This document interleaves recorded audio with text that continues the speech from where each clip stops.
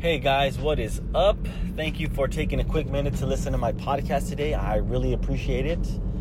And before we get into today's topic, which is the scale, again, if there's anything from this podcast that you liked, anything that you learned, anything that you thought was of value, please do me a favor and subscribe to the podcast.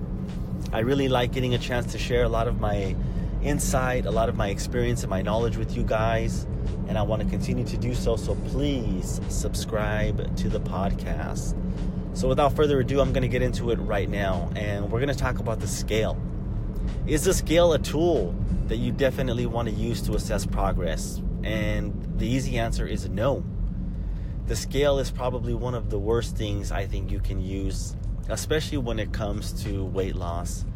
And it's simple. I mean, some of you listening to this podcast right now, I know, wake up in the morning, and what's the first thing that you guys do?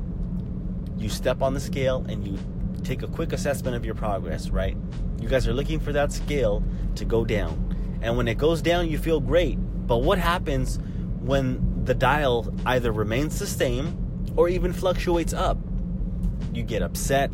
You feel like you're not doing anything right. You feel like it's all for naught. You feel like you are just wasting your time, and so on and so on. And it's this specific reason why I don't like the scale. And let's be honest, it's just a number, right? It's just a number. A lot of times the scale doesn't know the difference between you, a bag of rocks. It doesn't know the difference between muscle, body fat, water, and so on and so on. So why are we putting so much emphasis on this thing that doesn't even know the difference between a bag of rocks or a bag of oranges? And I think a lot of it has to do with kind of how we were trained. The scale's been around forever, right? This is how they used to assess progress, 50 years ago, when we really didn't know any better.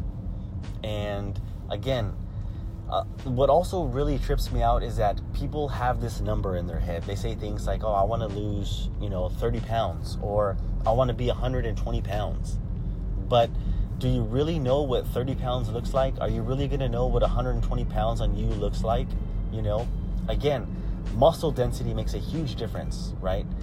What does it matter what the scale says if you look how you want to look? I mean, let's be realistic, right? If you got up in the morning and you took all your clothes off and you looked at yourself in the mirror and you were happy with what you saw, extremely and legitimately happy with what you saw in the mirror, what does it matter how much you weigh, right? Does it matter if you're 128 pounds or 139 pounds if you're happy with what you see? And that's kind of what I'm trying to get at with you guys, is the scale, although it is a tool, it should be one of the last tools that you guys use to legitimately assess your progress. I want you guys to focus on things like energy level. I want you to focus on things like mood. How do your clothes fit? Are you taking measurements?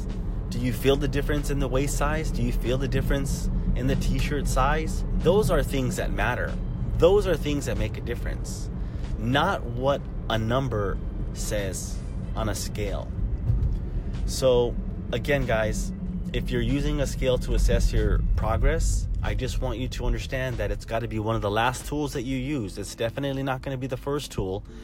And if there's something on the scale that you're not happy with, don't feel too bad about it, because again, your body weight's going to fluctuate, bone density is going to fluctuate, water levels are going to fluctuate. Again, the scale is just one tool that gives you a basic overall reading of body weight. It doesn't say anything about your strength, energy, mood, skin, how you look, muscle density, and so on and so on. So hopefully you guys took something away from this podcast. Hopefully you guys will continue to put less emphasis on the scale. And if you can do so, well, then I guess I've done my job. So on that note, I want to thank everybody again for taking a quick minute to listen to my podcast. I truly appreciate it. And we will talk soon.